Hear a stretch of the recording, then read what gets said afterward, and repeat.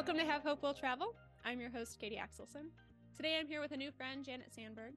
Janet lives in Canada. She's married to an American. She's lived in the United States, in Germany, in Indonesia, and in China. She's had kids in 2 different countries, and she's here to help us understand a little bit what it's like to have an international family. Janet, welcome to the show. Thanks. Happy to be here. I am so excited to get to hear what took you all around the world. So let's dive right in. What made you decide to travel? I think a lot of it had to do with hearing my dad's stories. He was in the Air Force, and he was stationed in Germany for 3 years in the 60s. And he just had so many stories. Sure. And he had this little container, I think it was actually like a tobacco tin, that had money from all the different countries. And as a kid, I would like pour it out on the floor and I would look at all the money. And I think that's kind of what started it. And I got my first opportunity to live abroad right after I graduated from university, to go to Germany, of all places, cool. and be a nanny. Yeah. And made friends from all over the world, from all different countries, because all the foreigners tend to congregate and hang out together. And that's where I met my ex-husband, who I then proceeded to travel the world with more extensively. Yeah. And so where did you go after Germany? So after Germany, I came back to Canada, and then I went back to Germany. Okay. I think I actually did that twice, then came back to Canada again, and then went back to Germany. And then we went to Indonesia. Okay. So we actually went to China before we got married. Okay. Yes. So I guess China was the first place other than Canada and Germany that I lived. Sure. So yeah, we were in Germany, we were in China for 3 months. Oh, wow. Okay. And then after we got married, then we moved to Indonesia, and we were there for 3 years. Okay. Did you just pick a fun place on the map, or was there legitimate reason to be headed to those countries? Legit reasons. So my ex-husband worked for a big multinational corporation. So he just looked for job openings in different countries. Cool. And then went where there was a job opening. Perfect. And so you had kids. Your kids were born, you said, in Indonesia and Germany. Correct. Can you help us contrast those experiences a little bit, giving birth in 2 different countries? Yeah, it was very, very different. A lot of friends who were having babies in Indonesia, they would really only let you stay there and give birth if it was a complication-free pregnancy. Like if you had any issues at all, they would be like, you should go to Singapore. Oh, interesting. Yeah. So my OBGYN was trained in England. So he had better schooling and which is why he worked with the foreigners and everything. So I felt I was under great care. And like I said, they were very forward about their own healthcare system, and we're like, we think you should, or a lot of people chose to go home also for identity purposes. Sure. Some countries wouldn't recognize nationalities if you were born abroad, so there was a lot of things to consider. We were able to just stay there. We're like, this is where we live. Yeah. So this is what we're doing. And honestly, I was ill prepared for having a baby. Which was kind of annoying because I had friends who had babies there, and they didn't warn me about a lot of things. My Indonesian wasn't great. I could speak enough to get by, but when things are crazy and you're in the delivery room and everybody's talking a mile a minute and there's 12 different people talking at the same time. And, we did prenatal classes in Indonesians. There were a lot of words we didn't know. Yeah. And it was crazy. There's a lot of things that they do. So for example, one of the things that they are known for that nobody told me about, was that sometimes the nurses will help you push. Okay. So they will come and up at the top of your belly. Yeah. And from the outside, they will try to push the baby. Is that effective? No, Okay. no, it's not. I was bruised so badly. And afterwards, my friend goes, "Oh, did they help you push?" And I'm like, "You knew about this? You warned me." So, yeah, on the bright side, there was no worries about, getting the wrong baby at the hospital because we had a ginormous, bald, white baby. And all of the local babies, had this mop of dark, dark hair and were probably half the size of my guy. Like, we know which one's mine. Oh, I know that one. Mm-hmm. Interesting. First of all, I'd never heard of external attempts at pushing, but I had never really thought about that. I mean, I speak other languages too, but you're right. It's not like a native speaker. And there are so many words I don't know, especially as I even think about birthing. Like, I would have no idea where to even start with words like that. Yeah. And Yeah. then yeah, go ahead. It's pretty chaotic. Yeah, I bet. But, Indonesians love children. So once we had the baby, everywhere we went, people were just loving on him. And, we could go out for dinner and the wait staff would just take him off and play in a corner. And, it was a neat experience in that sense. Like, they just love children so much there. And that was a really nice thing to experience. Oh, for sure.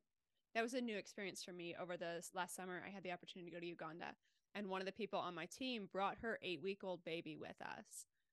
She said she wouldn't recommend doing that again, but it worked out fine. And you're right, like the locals will just like pick up your baby and walk around, or like if you need a babysitter, for lack of a better term, for a couple of hours, like she was teaching trainings and somebody's just out in the hall with the baby and it's totally fine. Yeah. Which is very different than my experience in the US. Yes. And very different from my experience in Germany. Yes. What was the Germany experience like?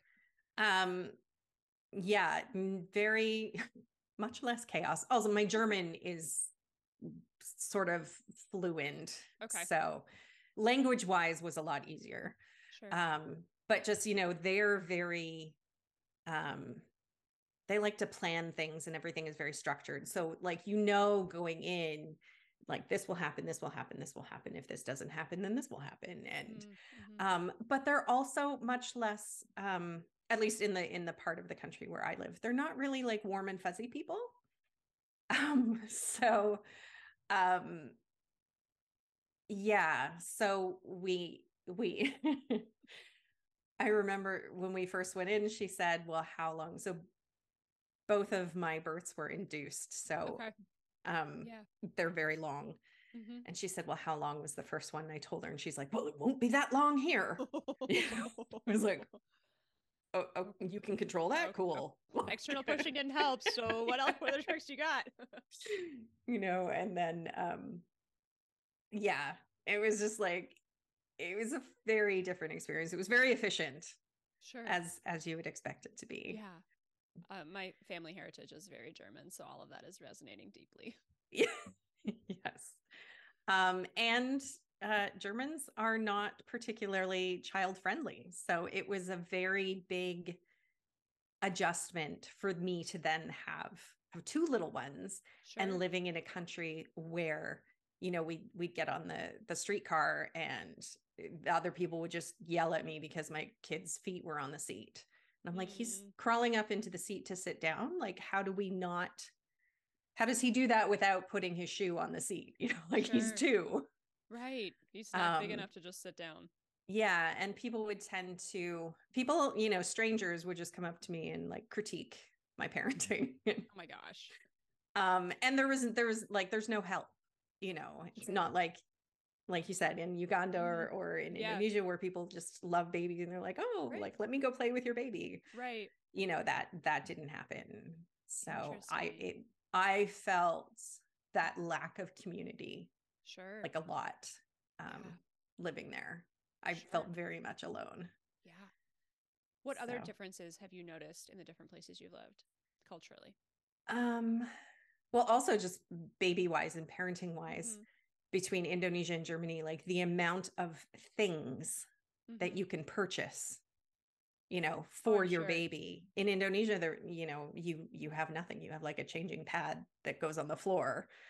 And then coming back to North America was like a whole nother level of reverse culture shock. Yeah. All these things that are available. I'm like, but you don't need any of them. Because you know, some of them, yes, do make your life easier. Sure. A lot of them are just unnecessary. And I'm like, I had my kid in a third world country. Like, you don't need it. You figure it out. You figure it out. Exactly. So yeah, there's so many differences on so many levels, just all the time. And you know, the more you travel, the more you just want to like create your own little utopia. For real. Picking all the good things from all the cultures you've lived in and wanting to, which I've kind of done in my own life. You know, we do this thing because that's how they do it in this place, and we do this thing because that's how they do it in that place. And we have sort of created our own little way of doing things. And I think you know, the way we exist in my home is a little bit like that. Yeah. That's a cool way to do it, to pull the best from all over the world, because there are different parts of the world that have things that are way cooler than the way we do things here, the way that they've been done historically. So it's a good chance to learn and to incorporate that into your own life. Yeah. What made you choose to raise kids abroad? We were living abroad and we had children. Perfect. There wasn't a whole lot of thinking or planning. It wasn't like an intentional choice of I want my kids to grow up in a different culture or something like that. No. Okay. We were living abroad and we were like, you know, that's just the time of our lives. We're like, we want to have a family. So this is where we happen to be living right now. So this is what's going to happen. Sure. That's a cool way to do it. Yeah. And we actually moved from Indonesia back to Germany about 6 weeks before I had my daughter. Oh, wow. So like, yeah, like not much thinking or planning involved. You just did stuff and it all worked out. And that's where it is. Yeah. And then of course I got to Germany and they were all like, well, do you have a midwife booked? And do you have all of these things? And I'm like, no, man, like, do we have a place to live? Like, no. Right. As long as they're not externally pushing, I think we'll be fine. What are some things you've learned from traveling and living abroad with small children? Just to relax. So many parents are so high strung and they want everything to happen a certain way. And they want their kids to do things a certain way. They want, you know, their kids to have certain jobs when they grow up, or they want them to go to certain schools. And I think the biggest thing that I learned was just to let my kids be the people that they are, and allow them to make their own decisions, like obviously guide them. They're both grown now. So, you know, you guide them and you give them support, but they're their own people. Sure. And they've also obviously traveled a lot growing up. And it was really interesting to see how their perspective on the world is very different from kids their own age who have never traveled, or, you know, have only gone to Florida, or, you know, or never left the country. Yeah. You know, they've done a little bit within the country, but never gone anywhere else. And my kids would get very frustrated with these small-minded people. And they're like, but even though my kids don't even necessarily remember the trips that they went on when they were little, or the other countries they lived in, it still affected them. You know, it still helped them become who they are, and just more open and creative and accepting of other people and other ways of doing things. I think that's probably the biggest, is that, you know, you go to a different country and you see somebody doing something and you're like, well, that's not the way we do it. It must be wrong. Well, no, but they all do it that way. They think the way we do it is wrong. So you're just like, oh, it's just a different way of doing things. Sure. So I think that's the biggest gift of traveling. Oh, I bet. I mean, I've experienced that too. Like I've traveled not quite as much as you have, but it's still I've traveled a fair amount. And you do see different things. And when your first reaction is to say that's wrong, you're shutting down the conversation to be able to learn from someone else, even if you're just learning by watching. Mm-hmm. Yeah. Like with the going back to the babies, in Indonesia, they feed their babies bananas, like from very, very early on. Yeah. And, we're all horrified because you're not supposed to give your baby solids until whatever they're 6 months old, or the number changes all the time. But, whoa, but they're fine. That's what works for them and their culture, because they have bananas. They just pick from the trees. Right. That's what they have. Yeah. And like I said, also because they're born with all of this hair, they have a ritual that at 30 days old, they shave off the baby's hair so that it will come back in thicker and fuller. And I'm like, my child has no hair. We obviously don't have this ritual because at 30 days old, there is no hair. There's nothing to shave yet. There's nothing to shave off. So it's just eye-opening to see. And it's like, it's not wrong. And I'm thinking like thicker and fuller, like they already have a thick, full hair. Right. Like, but it's just, for them, it's still baby hair. Sure. So it's just, there's just always surprises and learning experiences. That's one of the beauties of traveling, is the surprises and the learning experiences and getting to see different things. Yeah. They're not always good learning experiences. You are right. The dysentery is never a good learning experience. No. With your kids being born in Indonesia and Germany, were they born citizens of those countries, or how does that process work? No. So their father is from Belgium. Okay. I'm from Canada. So all four of us were born in different countries. Yeah. The way that citizenship worked when my kids were born, they were automatically Belgian and Canadian citizens. Both countries allowed dual citizenship. Both countries allowed citizenship to parents automatically, even if they were born abroad. Okay. In the meantime, Canada has changed its rules, so that wouldn't work now. Okay. But they were not citizens of the countries they were born in. Okay. So in Indonesia, you have to have an Indonesian father to be Indonesian. Interesting. Okay. So, yeah. So we had friends, dad's from England and mom's from Indonesia. The kids were English. Interesting. They were born, raised in Indonesia, lived there their whole lives, had to fight for Indonesian citizenship. I don't know whatever happened with that. Sure. But yeah, like that's their rule. In Germany, you have to be born to German parents. Okay. Even if you're born in Germany, and getting German citizenship is quite challenging. Okay. So yeah, it doesn't work. That didn't happen either. Yeah.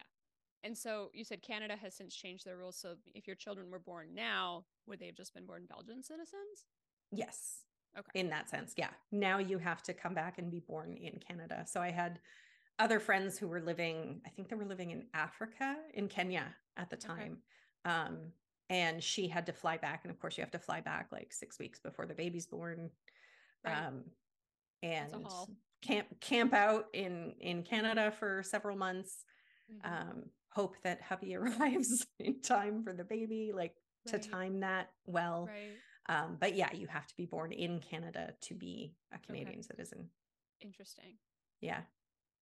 So as you've traveled and as you've lived in other countries, what advice do you have about getting to know the local culture where you are? Learn the language. That is super, super helpful. It also really gains you respect from the locals, especially like less so in like Europe, because everybody just automatically speaks English. But if it's a country where people don't speak English, they don't want to practice their English all the time, like in Asia or South America, just respect the people and learn their language as much as you can, even if it's just please and thank you or a few words here and there.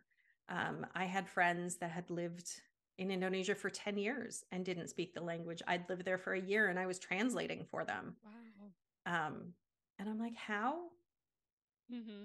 Like, I just don't understand that sort of mentality. And then those people were also the ones who were always afraid of being mugged or being robbed and I'm like, yeah, but if you speak the language and you make friends with your neighbors, then they'll look out for you. Right. And you won't have to worry about it. It's just that removal and that disrespect from I'm in their country, but I'm just using them, kind of a thing. That's how the locals see it. Sure. So yeah, just try to learn a few words. It depends how long you're there for, of course. But before you go, even if you're just there for a week on vacation, like just learn a few basic words and talk to the locals, make friends with them, like have a chat on the bus or, they're just people. Exactly. I can't imagine living someplace long term without at least attempting to learn language. And maybe that's judgmental of me to say, but like I speak Spanish. And so I've spent significant time in Latin America. That's all fine to me. I went to China for 3 weeks and I did take like a Chinese class crash course before I went. I was there to teach English. So me not knowing Chinese was beneficial in that respect. But like, there were so many times I'm trying to speak Spanish with the Chinese people and that's not working. And I was like, oh my gosh, if I was here more than 3 weeks, I would like seriously invest in this because I'm sick of being frustrated that I can't communicate with anybody. Yeah. So of the like, what did you say, 25 places that you've been to, 25 different countries, what are some of your highlights? Oh, I absolutely love England and Scotland. Which I think honestly is because that's my heritage. Sure. Like you got to go back several generations to get there, but I had my DNA done and I'm like 97% British, like English, Irish, Scottish. So I think just being there just feels good, in my bones. Just beautiful. I love a lot about Asia and Southeast Asia. I've been to Japan, China, Indonesia. Sadly, not yet the Southeast Asian peninsula, but someday I'll get there. I think it's gorgeous. All of, their art, their culture, dancing, like it's just so rich, like all of the colors and the shapes and I just love that. I don't know, there's just so many good places. I also really love Prague. Okay. Like favorite European city for sure. Interesting. All right. Yeah. So if somebody's listening and they're like, I want to travel, I have this family with small children, I thought those two didn't work together, how do I make this work? What advice do you have? Oh, just do it.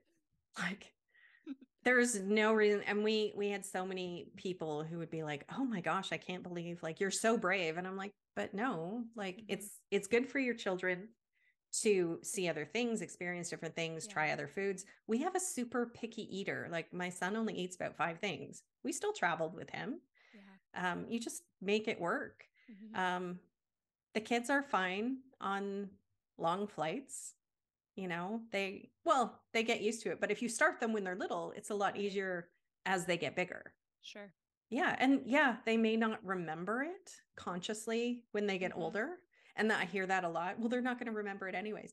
No, but it will be an experience for them. They will learn from it. It'll be in there somewhere, even if they can't. It'll still shape them somehow. Yeah. Like I loved traveling when my kids were little, and it makes you do different things too, because you want to keep them happy. So you're seeing the places you're traveling to differently as well, and having experiences that you wouldn't if you were just with a bunch of adults. Yeah. That's so valid. We experienced that in Uganda, and then I've talked to other friends who have taken trips with their small children as well, and you think differently, as you should, but you're not missing things, realistically. No. your experiences are different, but they're not less than or anything like that. Exactly. You said that Europe or the UK is one of your favorites. I'm going to England for the first time this fall. I'm going to have 24 hours in London on a stopover. Do you have any recommendations of things that I must do? Oh gosh. There's so much to do just yeah. in London. Mm-hmm. And London is huge. Mm-hmm. So bear that in mind. Okay. But just the usual things like Buckingham Palace, Trafalgar Square, the bridge, the tower. Sure. Like all of those things are definitely worth doing. Are they? Good. Yeah. I mean, I thought so. I've Okay. been there several times. Sure. If you're a Harry Potter fan, of course, go see Platform 9 3/4. Yes. There's always a mass of people there, so it's not going to look like, Okay. it's just you and the sign. There will be a lot of people there. We went out to there's a Doctor Who museum. Okay. It's like way out in Reading. Like it's an hour on the underground. Like it's far, but it was really cool.